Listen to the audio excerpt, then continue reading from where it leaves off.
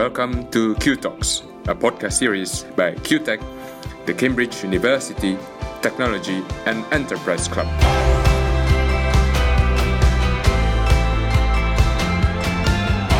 This recording is from a live webinar with Professor Muhammad Yunus, the 2006 Nobel Peace Prize winner, talking about the future of social business.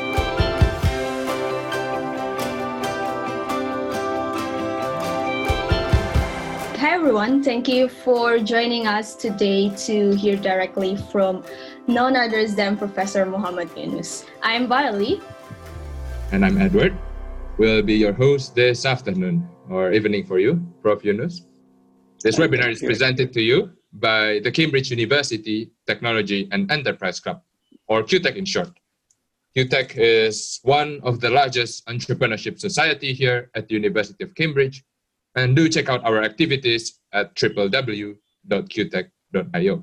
And it is of my greatest pleasure to introduce a very special guest today, Professor Muhammad Yunus. Professor Yunus is a social entrepreneur, economist, banker, and civil society leader. He was awarded the Nobel Peace Prize in 2006 in recognition of his pioneering works in microfinance and microcredit through the Grameen Bank. His works have inspired thousands, if not millions of people all over the world, including mine, and perhaps most of the who are present today as well. Professor Yunus is also the pioneer for the concepts of today's topic, social business. And I truly believe that there is no better person to talk about the future of social business than him. So without further ado, the stage is yours, Professor. Thank you. Thank you for inviting me. It's a wonderful occasion to meet you and say hello to you. And also share some of the thoughts that I'm sharing this time of the corona pandemic, because this is a time where all the issues that I've been raising in the past kind of emerges in a very visible way. The whole world has been conquered by one tiny virus in less than 100 days. The whole world was conquered by it, and the world was not prepared for it. And acted in a way that it shows how disorganized we are as a human community. This is a common enemy. The virus was a common enemy, coronavirus. And the appropriate thing is for the whole world get together to fight it out in one command.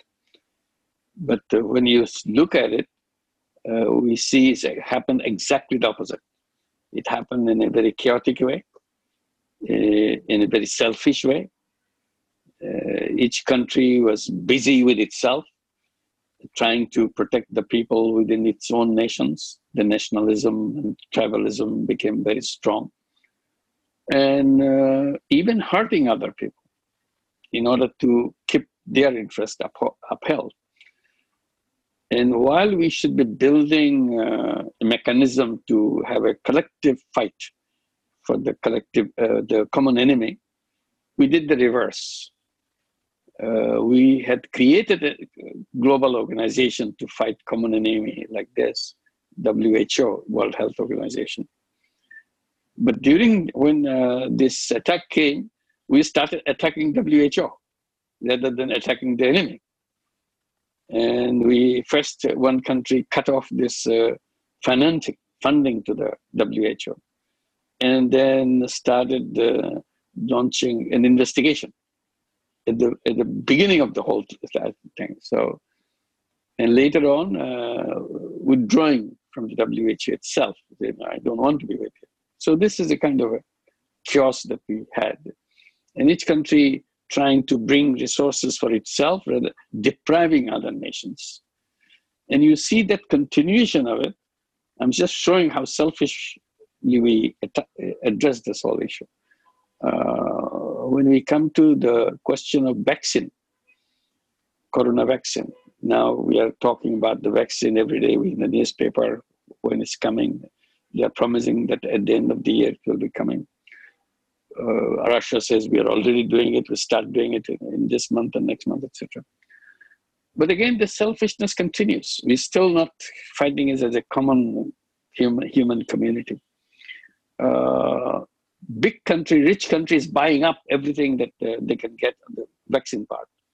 USA made compulsory that all the vaccines produced and invented and produced in USA must sell their vaccines to US only before it gets to anybody else. And US government is going around buying vaccines from other countries, like they did from Sanofi from France, and other companies that they have to sell all the things they produce for the US. So US basically collecting everything for itself, not worrying what happens to other people if I take away all the vaccines for myself. And same is repeated for UK. You saw signing of agreement each one after another with Glaxo, 50 million doses from Glaxo, and AstraZeneca, another big number of doses for the UK, and paying in advance, billions of dollars paid in advance for reserving all these vaccines. So before you can even have the vaccine created, produced as an idea, as a concept, as a proven medicine, you are playing games to get all the vaccine for yourself. So depriving, when you get it, you're depriving others. You're not sharing it with everybody. So what happens to other people, other countries? Nobody cares. So that's one vividly describes the way we behaved in our system. Our system produced us, the selfishness in that. So that's what I was arguing against when I saw the problem in Bangladesh back in the 70s, 40 years back, 45 years back, extreme poverty and so on. And I was wondering what economics is supposed to do. And I've gone through a study economics like you are doing. And I have no knowledge at all how to handle this poverty and all this all around me. I'm teaching economics in the university, and university is surrounded by villages with extremely poor people. So I thought I learned something which is absolutely useless subject. It has no meaning to anything. It sounds fine on papers, but it's not relevant to people. Then I started arguing that it's funny that it's called a social science. I said, I don't see anything social about economics. Economics can be a business science if you want to do business of the kind that they are teaching, but has nothing to do with society, nothing to do with social. If it is social science, it would be pouring in their knowledge to solve the problem of poverty, ill health, and housing, and so on. It doesn't do anything. It just leaves it and say how business is run. They're always talking about the business and how business should be running to maximize profit so that the economy can grow. What is that? So I said, I don't see anything social about economics. It should be removed from the social science list. If it has to be engaged in the social science, it has to talk about social issues about healthcare, social issues about wealth distribution. It doesn't talk about it. So we created a funny system where everything is against the people. Even the system of banking, which I got involved because I said that since I don't know anything about how to helping people, so I have to find it out. So that's how I tried to design something to give money to the people as a loan, because they are victims of loan shark. I was trying to fight the loan shark. I was not talking about big issues, just to fight the loan sharks and give the money in the hands of the poor people, particularly poor women, so that they can be free from the loan sharks and save their life. Because whatever they do, work very hard, but all the money is taken away by the loan sharks. I said, why is that? What happens to what does economics has to say about it? I said, look, all those books written about economics and so on, everything that we studied, I have not read one paragraph about loan sharks and how to fight them. There's nothing. I said, then what? The people are suffering from the loan shark right next to my class. So what do I do? So I said, why don't I start lending money? So I started lending money myself. So I did that. And that's what the beginning of that. And they said, no, it's useless you're doing. You're giving money to poor people because they will never pay back. I said, I'll try. This is such a desperate situation. I just can't hide behind the speculation they will never pay back. I said, if they don't pay back, hard luck. I'll abandon it. But I will try my best to understand why they don't pay back. If they understood it properly, if I did it properly, probably they will pay back. Maybe it's my fault, not their fault. Why am I saying that? And the bankers were saying that, well, you cannot do such thing because these people are not bankable. They are not creditworthy. So when I started doing that's working, I said, look, the question was not whether people are creditworthy or not. The whole question is whether banks are people-worthy or not. Your banks are not people-worthy. So you're doing something completely different. It's nothing to do with people. So that fight in the inside of the system, and I started defying all the things they are telling me in the banking system. So I designed a bank which is based on the defiance. Everything they do, I do the reverse. They go to the rich, I go to the poor. They go to city center, I go to the remote village. They go to give the money to men, I go to give the money to women. 97% of our borrowers, even today, after 42 years, out of 9 million borrowers, 97% are women, all in the villages. They go to the city, we go to the village. Even today, we have over nearly about 3,000 branches of Grameen Bank in Bangladesh. Not a single branch is still located in any city, any urban area. Not in one single one of them. Everyone is in the village. Because it's a reverse of what the banks will do. Bank will start with the city, and they hardly go to the village. When we started doing it, then there was some pressure that they have to go and do something with their own because it's working and so on. So reverse. So I thought the whole system of economics that we built is built in the wrong premises. And I said the whole system is built on a premise, the simple design of a human being, which is driven by self-interest. So economics is built on that human being which is driven by self-interest. In other words, it's selfish interest. Self-interest is selfish interest. That's why I was talking about the corona pandemic situation. We went back to our selfish part. We didn't talk about sharing or anything because economics has squeezed away all the ideas of sharing and everything. It's all about me, nothing else. So our eyes are blinded.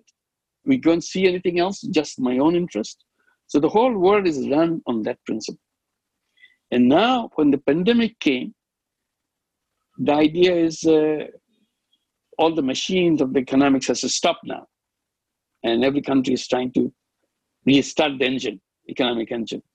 UK is desperate, USA, Trump is extremely desperate to get the machine running. And it's not run, it's a stop. It's put into limbo, it's put into sleep by the coronavirus. And what do you see when it's putting in this sleep?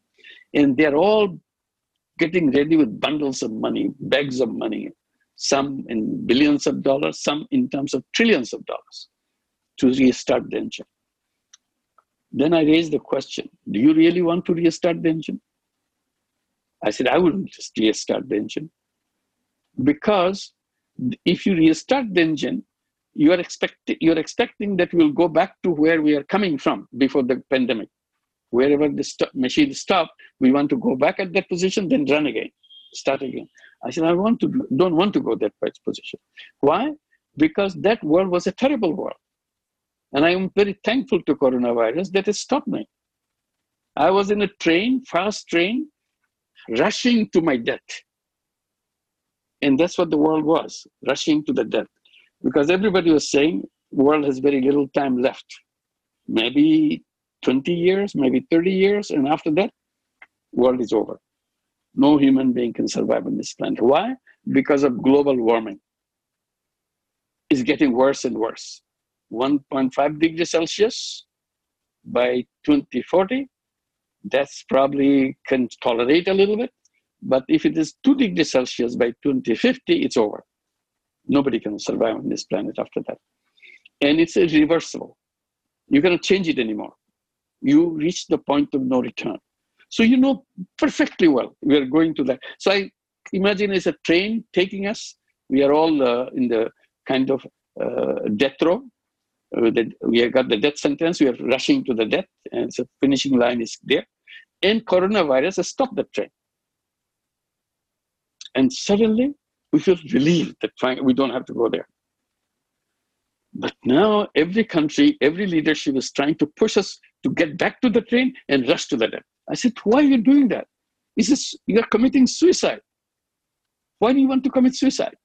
Now that the train has stopped, why don't we now think which way we can save ourselves in another direction? This direction is bad. So we have to go in another direction. So build a new track and put the train to go in a new direction. Create a new world. This world is a death trap. We are gone, finished. Not only global warming is not the only one. If it's only one, we say, well, there is some possibility that we can scale. This is several things happening. You heard about the wealth concentration, extreme wealth concentration. All the wealth of the world is in the hands of a few people. And the 99% of the people don't have anything. Hardly they share 1% of the wealth of the world. What kind of world is it? If all the wealth is in the hands of few people and the rest of the people don't have anything? It was Oxfam which was telling us every year that 50 people have more than own more than 50% of the total wealth of the country, and next year says 20% people own more than, etc., etc. And we don't get aware of it. We don't want to listen to it. We are so busy rushing to the death. We don't want to hear anything else. We know it, it's happening. So wealth concentration is an explosive situation. All the societies just explode. You cannot tolerate all your blood in your body goes into your one fingertip. Rest of the body doesn't have it. That body doesn't function. And this is the way we have created this economy. And we want to go back to that situation to get it worse, because every day it's getting worse. So, and the third one is a massive unemployment. You say, where is unemployment? You don't say it. But artificial intelligence is coming. You, in your school, you're saying, you keep calculating how many years and how many people will be out of job. In 15 years, they say more than 500 million people. In 15 years, more than 500 million people will be replaced by artificial intelligence. If you go 30 years, it's just done, finished. People will be over. So what is the role of the people on this planet if machines take over everything? Do we have to just survive? How do we survive? Who is going to feed us if I'm not working? Some say, well, the state should be feeding. I said, well, I'm not a beggar. Why should the state feed me? I'm a human being. I'm a creative being. I'm born here to take care of the whole planet. So how come now I have to be beggar? Is this the success of my economics and so on? I said, no, I don't need that kind of economics. And that's it going to happen. It's all done. It's not some speculative thing. It's all done. I said, no, I don't want to go back. So I kept saying the most important thing to decide right now is to decide no going back. We don't want to go back. We want to create another world. This world is creating global warming, is creating global massive unemployment, is creating massive continuation of wealth concentration. So we have to build the reverse of that world in order for us to survive. The world of 3 zeros. 0 net carbon emission. 0 wealth concentration.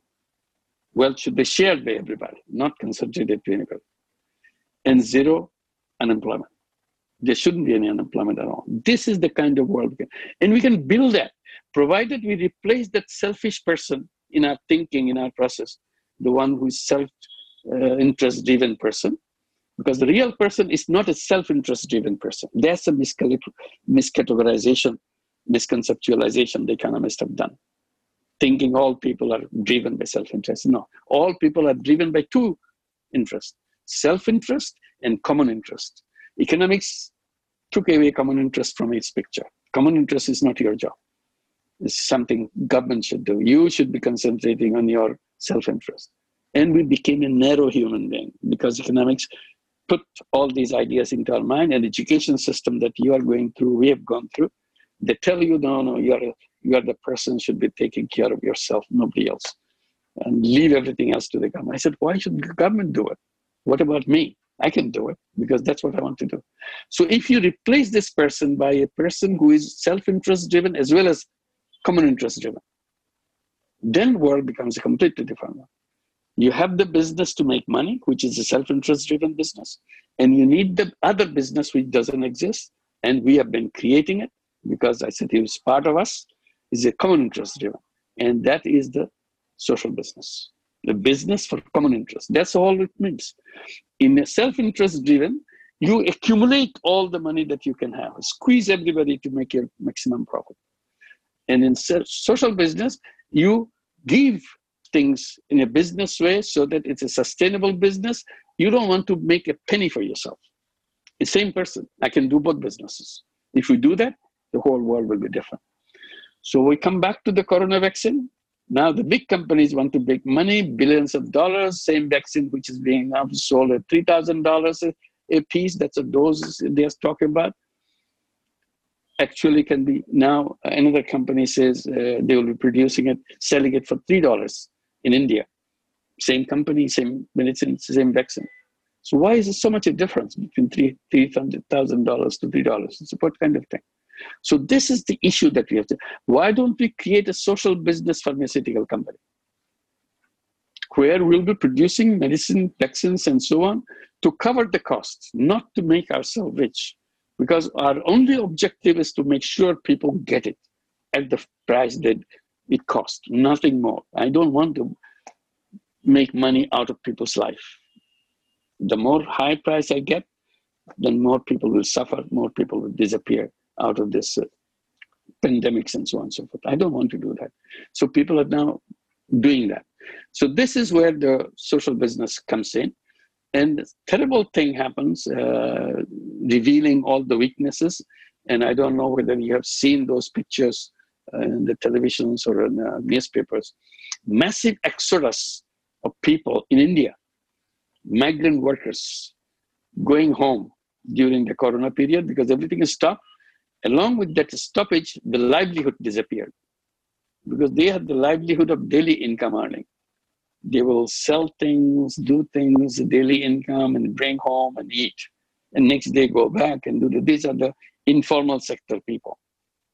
And now when machine stops, they cannot go out anymore because we are all pandemic people staying home, economy doesn't function anymore. So the first thing to do, all their income stopped. Now they cannot buy food, they cannot pay rent, wherever they're happening. So out of desperation of survival, they started going back to where they're coming from the villages they came from. And see millions of people on the highways. What are they doing? They're going home. On foot, 1,000 miles away. I said, my God, these people are always there. Economics never noticed them. Now suddenly they emerges from all those holes that they are inside those cities working for daily life. And they call it informal sector. See, the very name informal sector is very insulting word. It doesn't describe it. Since you don't know how to handle them, you abandon them, calling them informal sector. And you're busy with the formal sector because it's so convenient for the formal sector. And half the economy, half the people, and more than half the people are involved in informal sector in countries like Bangladesh, India, and Indonesia, and more than half the people are in informal sector. And you don't involve in that. And you call it social science. I said the appropriate name for the informal sector should be micro-entrepreneur sector. These are the people who are struggling and doing things in their own way. They are entrepreneurs, but they are victims of the loan sharks. That's what the loan sharking thrives all over the world, everywhere. You go to New York City, they will exist. You go to Jakarta or Bali, they flourish, or Dhaka, they flourish, or go to any village in Indonesia, Bangladesh, Malaysia, wherever you want, India, they flourish. This is their trade out of the blood of the informal people, informal entrepreneur people. If you had given a fair kind of banking system for them, they will come out. I said, once you recognize them as a micro-entrepreneurs, just recognition, economics giving them the recognition, then you can build financial system to come and work with them. Like microcredit, we did that in the villages so that and it works. And since you are not involved with it, you say it doesn't work. They are not credit worthy. I said, no, we have proven it everywhere. We work in Indonesia, we work in Malaysia, we work in Philippines, we work in United States. Everywhere it works. All over Latin America, it works. So what is the complaint about it? After all these years of demonstration, still they are not interested. They're still microcredit is a footnote in the financial sector. It's not in the mainstream. I said, why not? So the moment you recognize it as a micro-entrepreneur sector, I said, why don't you now create social business micro-entrepreneur bank? It should be social business bank, not the bank to suck blood again from the poor people. And that the microcredit became a tool in the hands of the loan sharks in many countries. They call microcredit, but actually they are doing the loan sharking the old ways. Now they're in a kind of fancy name with the microcredit. But it's the same thing. We created microcredit as a social business. We didn't want to make money for ourselves. And that's what we did. Make it right from the beginning. Said new banks, micro-entrepreneur banks should be a social business micro-entrepreneur bank so that they can flourish, they can do. And it is the base, is the foundation of the entrepreneurial pyramid of the country. If you take the entrepreneurial pyramid, you build a pyramid, the base is the micro-entrepreneurs, billions of millions of them inside of them. They are the thriving population with creative activities. They are not dependent on the government. Government doesn't do a thing for them. They are not dependent on economics because economics abandon them. They are on their own. And they do it with their own creative power and make this still survive. They will survive pandemics also. They have survived all our floods. They've survived all our cyclones and tsunamis. They do it, survive. They have their own creative way of survival. The commitment for their life and so on, they do that. So why don't we support it? They have it.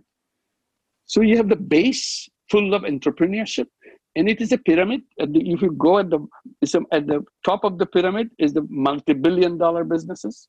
In the middle of it is multi-million-dollar businesses. And at the base is the multi-hundred-dollar businesses. That's it. So why don't you bring all this creative, all this facilities for them, the financial facilities, legal rights. If you want to sell your things in the street, police will come and beat you up to throw you away. I don't know where I can sell my thing. I have no place. Why didn't you give a place for them so that they say that this is my rightful place? Law gives me the authority to come and sell it. Every Sunday you give the street for the micro-entrepreneurs, wherever they want to sell, this is their day. They will do it, their shops, and you come. And some countries do that, some cities do that. They keep the city free, the particular streets free for only micro-entrepreneurs. They go and do it, and they go to business. And people come there to buy and sell because nice things they're selling, they do that.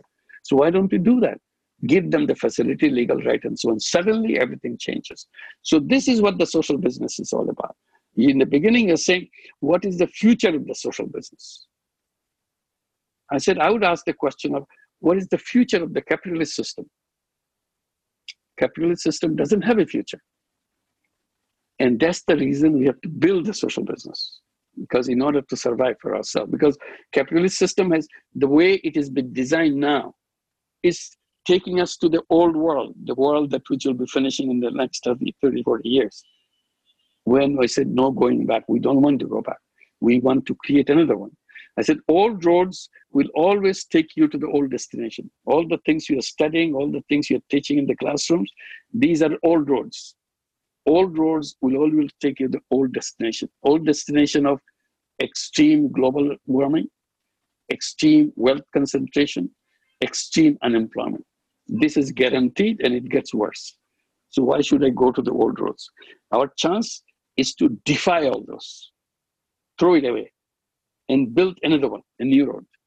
A new road which will create the other world with no global warming at all, zero net carbon emission, zero wealth concentration, and zero unemployment. It's possible. Nothing is impossible for a human being. It's a question of whether we want it or not. Don't we know who is creating this global warming? We all know. You know, everybody knows. If you give you 10 minutes, you'll write down who is doing the global warming. If you know they're creating global warming, killing us, that's why our children are marching on the street. You remember? Fridays for Future. Every single country in the world, they're on the street every Friday, marching on the street, accusing their parents, accusing their grandparents. They were so irresponsible. You destroyed the whole world for us. You wanted to be in your comfort zone, knowing fully well that I will have no future for us. So they're asking for their future, Fridays for Future, future for survival. And you cannot build that future for survival going to the old roads. So we have to build it in another way. And that's the challenge for all of us. We have to make it, and we know how to do that. We know who is creating all this global warming. We know what organization, what institution is creating the wealth concentration. We know what will be creating all those massive unemployment. But we don't want to do that. We are in our comfort zone. Each one of us in a comfort zone. Which we live our life. We have our retirement benefits and so on. All we'll get a good job. We'll get a good degree. Who cares for anything else? It will, because your children will will not survive on this planet. Your grandchildren will never even cross their childhood. Forget about adulthood. And is this the world we're looking for? We'll be creating a world where we'll hand over the world much more safe than we found it when we came to the world. And their commitment will be to hand over this world safer than they found it. And that's the direction we go. Now we are doing the reverse. We make it worse than we found it. And we hand it over to the next children, the next generation. The next generation makes it worse. So this is the direction. So the first decision is, in this situation, no going back. This is the greatest opportunity we will ever have. And if we don't take this opportunity, we are doomed, we are finished. So I will be urging everybody to take this opportunity, make sure we don't repeat the same ways of doing things as we did in the past. And coronavirus, thank you very much for making us aware that we got not only aware, you gave us a chance by stopping. We couldn't have stopped the train. Train was rushing. They stopped the train. Now today we can get off the train and move someplace else. And this is a big opportunity that we got. I will stop here. Thank you. Thank you, Professor Yunus. I think we all agree that was a very inspiring talk. And we have to revisit, like you say, our selfish characters and just make sure we are aware of it. And it's also amazing how you see opportunity instead of the crisis in terms of these uncertainties. And we have quite a lot of questions in the chat. But if I may just start the Q&A from my side. Go ahead, yeah, sure.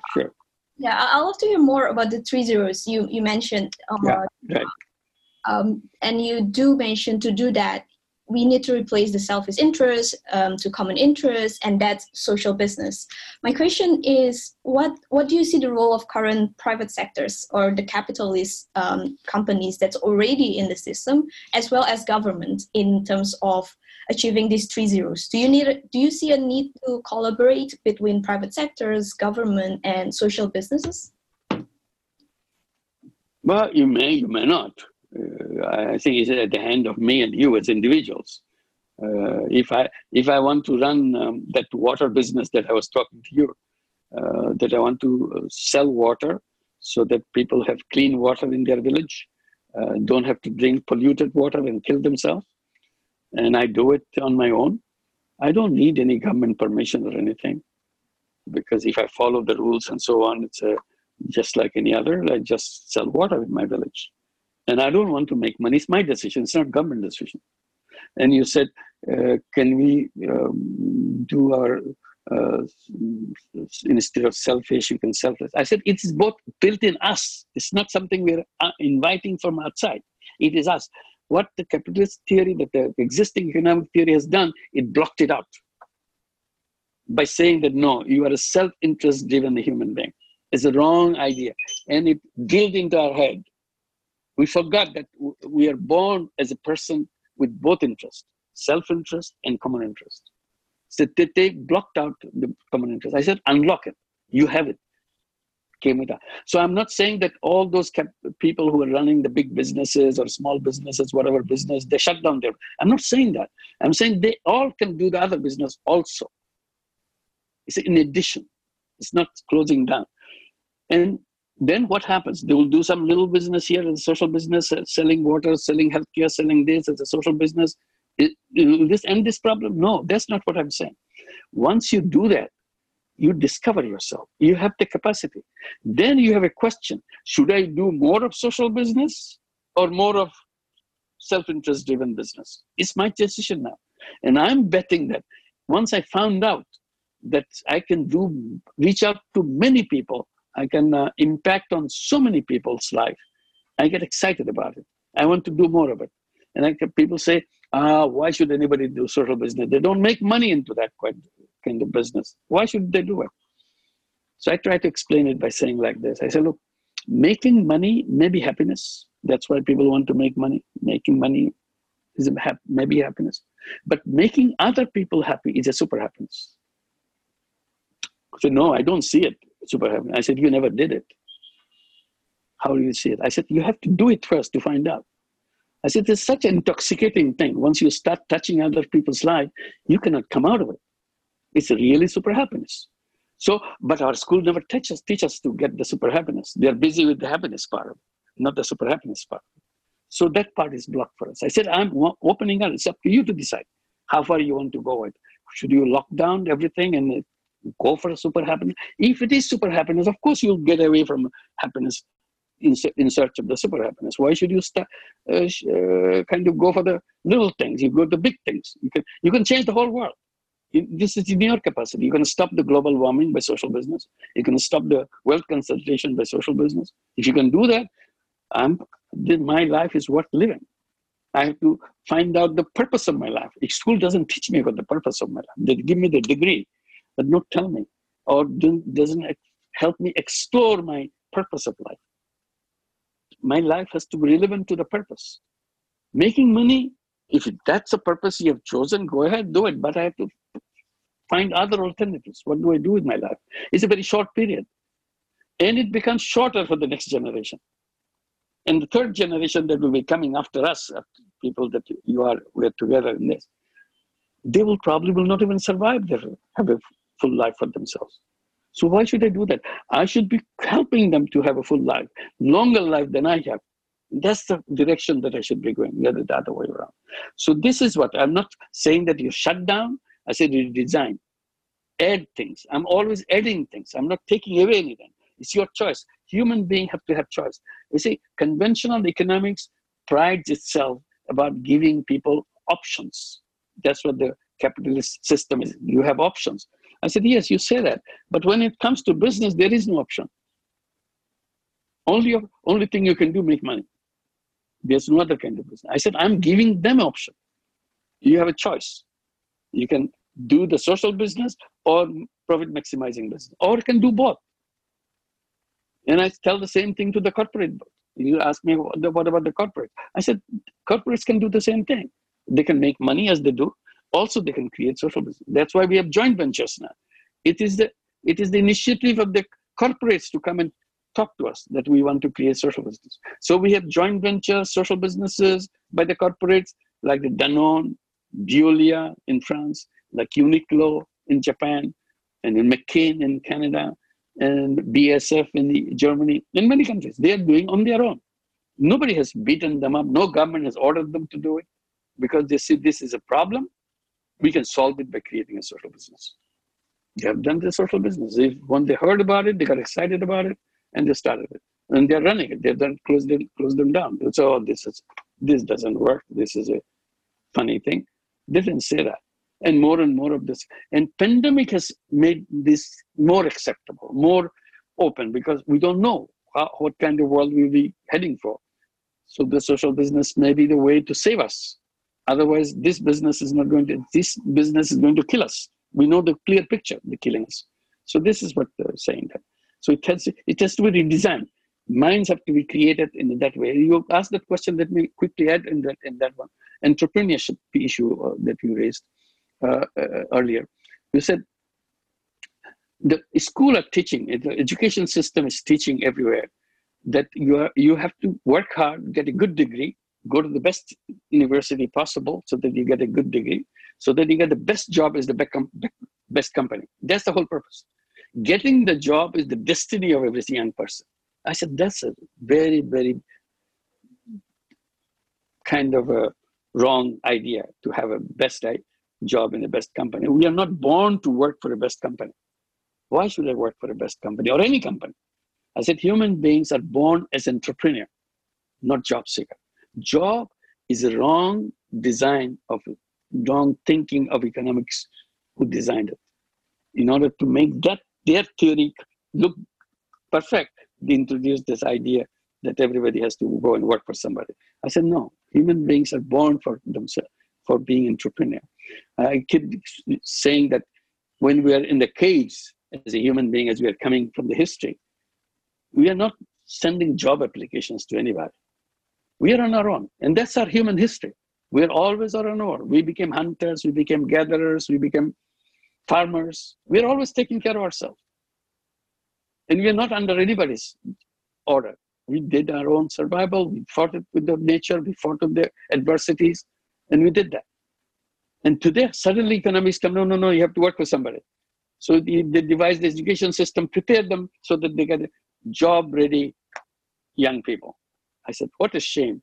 They shouldn't be, universities should not be producing job-ready young people. They should be producing life-ready young people. You misconstrued the whole thing completely. So I'm an entrepreneur. So if I'm an entrepreneur, all human beings are entrepreneurs. If the financial system could be built that way, everybody will be entrepreneurs. Today, I take a job because I have no option. I don't have money. My parents don't have the money. So I get a job.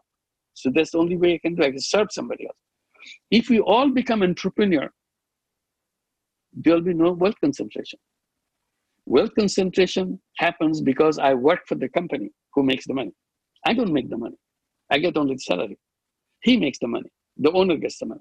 So he creates wealth concentration because he can make it because I work for him. If I didn't work for him, there was no wealth concentration. If I'm an entrepreneur, I pick up my own wealth. You pick up your wealth. So everybody picks up their wealth. So what is the chance of concentration? Concentration happens when he can concentrate you to work for him. And that's what the concentration happens. Otherwise, there's no concentration. So it's all question of how you design things. It's like creating a software. If you want to create a software where wealth will be distributed by everybody, you'll be bringing things in a way where wealth will be distributed by everybody else. It's a question of designing things, putting the right kind of characteristics of human being, how they behave, how to do that, and design a system to enhance that, not reduce it, not push through a kind of a system where I'm reluctantly entering into it. Anyway, I stop here because others have asked some questions too. Thank you, Prof. Yunus. I think that was very interesting. And since we are talking about redesigning the new, economic system, I think there's been a couple of questions about what should be the new measurable goals, perhaps the KPI that we should be aiming for in order for that system to start, and where should we start? What sort of roles perhaps we as individuals could do? First of all, schools should be teaching us that as a human being, as an individual, I can change the world. I don't have to wait for anybody else. It's my power. And particularly this generation, your generation, has enormous power that no other previous generation ever had that power. So in that sense, you are the most powerful generation in human history. Why? Why are you so powerful than other generation? Are you smarter than other people? No, you're not smarter. You're just like anybody else. But you are born with enormous technology in your hand. No other generation history ever had that kind of capacity, that kind of technological power in the hands of the young people. You are born with technology. In our life, we started in a very remote, prehistoric way. We used to write by pen, There's something called pen. And you had to have paper. And you had to write in long hands. And wait very hard. And then if I'm writing to you, I'll be very careful how I write it to you. And then stick it into an envelope. And lick some stamps on top of it. And go to the real mailbox, not in the screen. Real mailbox, and put it there. And wait for weeks or months, you get a reply. You are born where you click, click, click, and it's done. And before you finish, the reply comes. With the face, with the pictures and everything else. So your life is completely different. Even the little child, when he grows up today in your families and everybody's families, he starts not taking pen or scribbling something. He started touching the wall because he thinks everything is a touch screen. He touches everything, that he'll see something happening and start pushing things, because that's how his mind is growing, that is touching makes things happen. And he's right, his touching makes things happen. It's a touch to do that. So what I'm saying is a powerful thing. So all those things, that the growth and other things will be relevant subjects. Are we here to grow or to eliminate wealth concentration? If growth is in conflict with wealth concentration, which one you will support? If growth is in conflict with the global warming, which one you will support? So you have to make your choices. What is growth? I'm not eating growth. Growth is not killing me either. I don't want jobs. So what is the growth for? What do we do with it? All I know is that global warming is killing me. So I do everything to stop the global warming. And I stop the people who are making the global warming. I make sure that I don't put my money into a bank which is lending money to someone to create a fossil fuel power plant. I don't want to put my money into it because my money is going into fossil fuel. So do I ask the bank that what do you do with my money? Can you show me where you're spending your money? You're investing in your money? We don't ask them. They gave me interest. I'm very, very happy. Go back and then make speeches about global warming. And we are all know what is happening, but we don't want it. It's a comfort zone. So do I have to go and tell them that the banks, I go to the bank who can declare certified green bank. Not a single penny of that bank goes into fossil fuel. Not a single penny of that money goes to plastic businesses. And when I go to the supermarket, I don't buy anything with the plastic. I don't do anything with the fossil fuel using anything. I don't use anything which uses fossil fuel. I say green energy, you give the green energy, I'll take it. Then I create the green world. It's my decision which creates it, not the decision of the other people. So if I see, I'll say, I go to a grocery store which they put a green spot in every commodity they sell, or the yellow spot or the red spot, signifying this is a green product. It doesn't contribute to global warming in the entire process of its production. It's a yellow. We are not quite sure whether it does or does not. Maybe sometimes does, but sometimes not. The red one is definitely contributing to that. So I don't touch those red products or yellow products. I go straight for the green product because I want to save myself and my children. I have the responsibility of protecting my children. So these are the responsibilities we are talking about. It's not about demonstrating on the street and so on. I have to convince myself that, yes, I want to do that. So whether it will be a kind of a growth or something, you say, what do you want out of life? Just the word growth doesn't mean anything to me. Is it something that relevant to me? Is it something make the world safer? Is it something which is making world socially convenient for sharing the planet together? Those kind of issues. Yeah. So we have to design new concepts. That's what all I'm saying. These concepts are to remove all the other arguments. Oh, no, growth is very important. Then you stop. I said, okay, growth is important. Why it's important? I don't know. How does it relevant to me? Said, growth means job. I said, I don't need jobs. I'm an entrepreneur. Who cares for the job? And we created social business venture capital fund in Bangladesh because I keep saying to our young people that forget about jobs. You're an entrepreneur. Go and start a business. They said, there's no money. I said, I'll create the money. So I created social business venture capital fund and tell the unemployed young people, come with a business idea. I'll invest in your business. That's not your problem. Money is not your problem. Idea is your problem. You come with the idea, I'll invest in your business.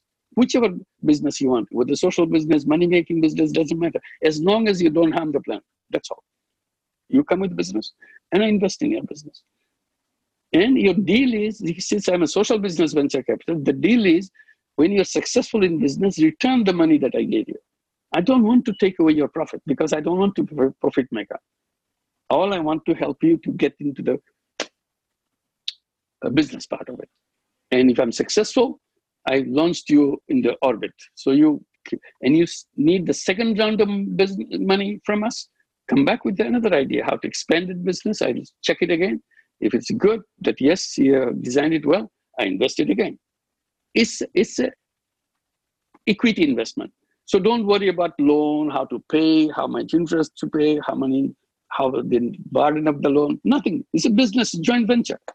If the business fails, we both are responsible for it. You are not alone because I'm a owner. I'm 95% owner. You're only 5% owner.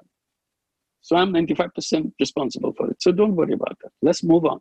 And now thousands and thousands of young people come with business ideas. We keep on investing with them and continue. Even in the pandemic time, they're still running their business. And they're not upset. They're not saying that we are removed. You're complaining. So this is it. And about making money, I think we have questions on that. How do you draw the line, basically, fulfilling the social responsibility that you need to do and achieving that profitability. Because we all know setting up business is difficult as it is, and 9 out of 10 startups are failures. And it becomes even more relevant now because of these uncertainties and the pandemics that we are facing right now. What are the things to consider in terms of making sure that social business is sustainable? I think we will be interested to know about that. Sure, the answer is in your question itself. If it is a business, if it is a business, it has to be sustainable. Otherwise, it's not a business. So in every business, there's a high risk of failure, particularly startups. Many of the startups have failed. So how do we deal with these young people for the first time? They're running the business without money and so on. We tell them, look, never expect that you'll be successful. Get ready for your failure and how to overcome that failure, because we are not giving up. One failure will not eliminate us from the market. We'll come back again. So this is our joint business. So you make sure how to stay alive. If you fail, we come back again. We'll put money into business again. Try again. In the second chance, you may be successful. Or you may be failure again, second failure. So we'll try again. So gradually we'll move on. Some will be one time successful, second time successful, some will be third time successful. We'll continue. Because otherwise, it's my idea how to find opportunities so that I'm successful. Whether you want to make money, whether you want to help other people, that's up to you.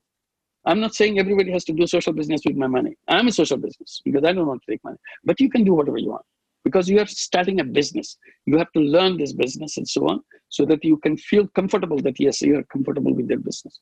And then you decide after you are comfortable whether you want to start a social business alongside. Don't forget that.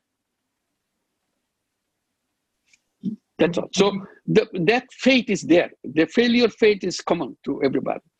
Whether you are a money-making business, whether you are a social business, that will be there. But this is the beginning. And in the second round of experiences, people will learn more for the social business, how to stay alive, how to make sure that it gets to it, how to make it easier for them. So they will have more experience. If all businesses fail, we'll not be here. The economy is gone, finished. They don't. That's how we can keep the wheel running. Yeah. Professor Yunus, to build on top of that previous narrative, do you have any practical advices for someone who might be keen to start a social business? Suppose I would like to start my social business tomorrow. What sort of things should I be looking out for? What should I prepare? Practical advices. One practical expertise would be get ready for a failure.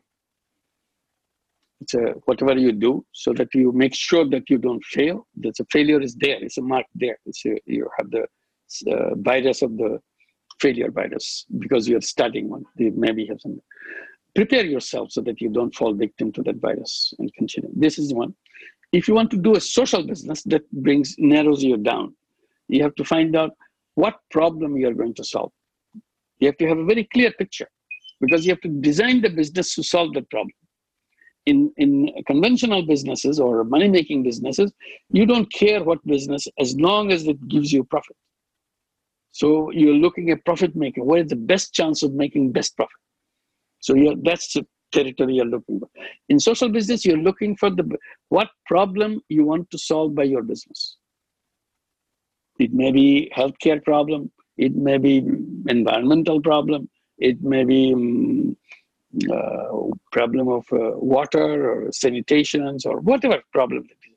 You have to have a very precise, or you're helping unemployed people to get become entrepreneur. That's your social business, like our experiences. Or in UK probably, those who are in dole, those who are in subsidy, those people live in subsidy because they have no other opportunity for them. Government pays them every month. And you decided you want to create a social business to take 3 people on subsidy out of subsidy. That's your business. You create a business where they will be employed and you have a nice business or carry-on food or something, whatever you design, they're the one employed, and they have a decent salary from you, and your business earns enough to pay for itself, and you don't want to make profit. You solve the problem of three people on the shoulder of taxpayers. Now they become fully on their feet. They're good employee. They make the beginning of their. So you solve the basic problem of the world. And seeing you do that, somebody says, oh, he has only done 3, I can do 10. So he started another business to take 10 people out of the subsidy, out of the welfare program, and do that. And many of the friends that I know, they're doing that in Japan, in USA, taking the young juvenile prisoners from the prisons. You know, one of the problem of juvenile prisoners, they go there with a small shoplifting or something. Very innocently did that. It's a fun thing. He needed it. He didn't have the money, so he lifted it, and he got caught. And he got punished. He went to the jail. And he spent his time, 6 months, 1 year, whatever time he did. In the meantime, he's trained by other people in that. When he comes out, he repeats his crime. Now that he's more hardened and goes back soon, in a year, 2 years. Every such person, young person who goes to jail, keeps on repeating going back to the jail. This is the history of any juvenile cases that you see. So what these young people are doing, they created one in the USA, in New York. They set up a beautiful restaurant with the vegan food, delicious vegan foods. Every employee of that restaurant are ex-prisoner, so that they can have a decent job, so that they don't have to go and repeat their thing, go back to the prison again. And they tell each other what kind of thing they do. They're not ashamed of it. Now they have a decent job, and this is the purpose. And even if you have employed 10 people in your restaurant for this, and one of them slipped back again to jail, but you saved 9. And in the next round, probably you'll have better result as you go on. And because now they see that, yes, I've done that. And it happened exactly the same way in Japan. They take the same story, because in Japan, the same story. It's worldwide the same story. So it's a question of what is it that you want. You design it as social business and make it. Say, what about my money? How do I survive? I'm helping other people to do that. I say, it's a business. We are against taking personal profit, so that profit making is removed from my mind, because profit blinds my eyes. I don't see things the way it is. All I see is money. So I become greedy. So in order to take that off, the greed part of it, so that part we take away the profit part. But the salary part, I still have the salary. I run that restaurant, which I created for the ex-prisoners. I run the store as a manager. I get a salary. That's my income. So I'm not an abundant person that I did everything for others, but nothing happened to me. I'm a very good manager. I did lots of things. So I have assigned myself a salary out of my company, reasonable salary. People will not say that, oh, in the name of salary, you're actually making profit. No. You try to hire me for something else, at that salary I will not go. Because I enjoy it, that's why I'm doing this. And that's it, I'm happy with it. It's all about happiness. It's nothing else. Money cannot be a measure of happiness. The way we're mistaken in this world, that money equals happiness, is not true. Happiness is something else. It comes from another direction. It's about what your mind wants and how you feel about yourself, your life, and so on. That's the happiness, if you're going in that direction. Yeah. That was very inspiring. Okay. Just being mindful of time, I think we'll take one last question from the audience. Okay, go ahead. I think there's a practical question on the governance of microloan and microfinance. Things like how do you ensure that the money that is being loaned are used in a proper manner? The money that is loaned is not used for unnecessary private spending. Instead, it is used for... Of course. This is part of your business. Like in microcredit, we have to argue with that. Many misuse that microcredit. See, we started the microcredit for giving money for income generating purposes. So you take the money so that you can start making money out of money and then pay back the money. If you're not generating money, it's very difficult for you to pay back money. So we always say in microcredit, it's about financing income generating activity. So when it became very popular, Many people want to start making big money out of microcredit. They started lending money for consumption loans. So you can buy a refrigerator, you can buy gadgets, you can buy this, you can buy big screen televisions. I said, that's not microcredit, because you're trapping him now. You're becoming agent for the products by giving consumption loan to sell this product and that product, and you get money from them and you get money from the borrowers. You make yourself rich, but they're in trouble. They couldn't afford a refrigerator, but you made him buy that refrigerator because you paid him the money. The whole collapse of the 2008 world economic collapse was done by that. That's housing loan. You cannot afford a house, but somebody explained that, oh, the house will pay for itself. You don't have to pay a penny, and at the end, you get a beautiful house, and by that time, market price has gone so up, you'll be double richer than that. And you said, okay, what do I do? I said, just sign here. You sign, and you got trapped. And then next time he said, look, it's working very well. Don't you want to buy another one? He said, double your money. You here and take that one. This is how the housing collapse came. Because this is a dangerous thing. When the money making blinds everybody, you don't care what happens to your client as long as you're making money. Then you fully well that these people will be in trouble. But in the meantime, you make money. Your company makes money, your company gives you a sweet talk, and you go and do the sweet talk that you needed. Without this, your life is meaningless. Without this gadget, without this television, without this car, your life is meaningless. They drilled into your head. And somebody said, here's the money. Just sign the papers. You're signing off your life. That's what economy does to you. When money making blinds you, you don't care whether you're your father or your brother or your sister, doesn't mind. You get them into trap so that you make money, your company makes money, and you get a bonus out of it. All right. With that, okay. We have come to the end of the sessions. A big thank you to Professor Yunus, who has Thank you very much. Good to see you. Any last word of advice for our audience? Yes, indeed. The point I say, you're the most powerful generation in human history. That's what I was trying to explain to you. Try to think about it. Does it make sense to you? Do you feel that, yes, in some way or in a big way, you are the most powerful generation in the human history so far? And if you're convinced that you are human most powerful, then ask yourself the second question. If you have so much power in you, what use you're going to make this power for? You have the power, you know that, but you have to use it. If you don't use your power, it's zero, it's nothing. You wasted that power. And I can almost tell you that, to give an analogy, having power means you have the Aladdin's lamp in your hand. And if you touch that Aladdin's lamp, the genie will come out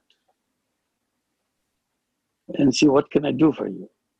Say, go and do it. And he'll do it for you. But unfortunately, you didn't recognize this Aladdin's lamp. Never bothered to touch it because you didn't know that this has a power. And it's wasted just like any other piece in here. You just put it in your shelf, it's lying there. Don't do that mistake. If you feel that you have the power. And if you, today I just mentioned the Aladdin's lamp, you are the lamp. You are the genie. Ask yourself to do it. Whatever you want to do, it will be done. Don't be afraid. Just because you look different, you look like just like everybody else, but you're a genie.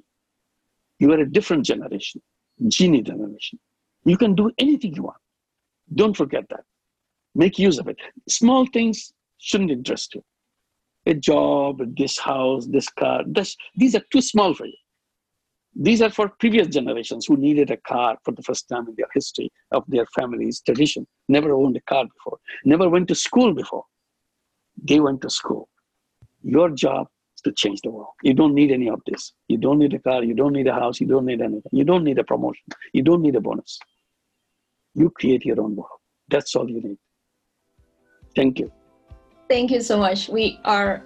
Can't wait to change the world. I hope everyone are very inspired. And I think that's all from us. So thank you everyone for joining us today. It's been a great pleasure. And I think that's all. So see you in our next event.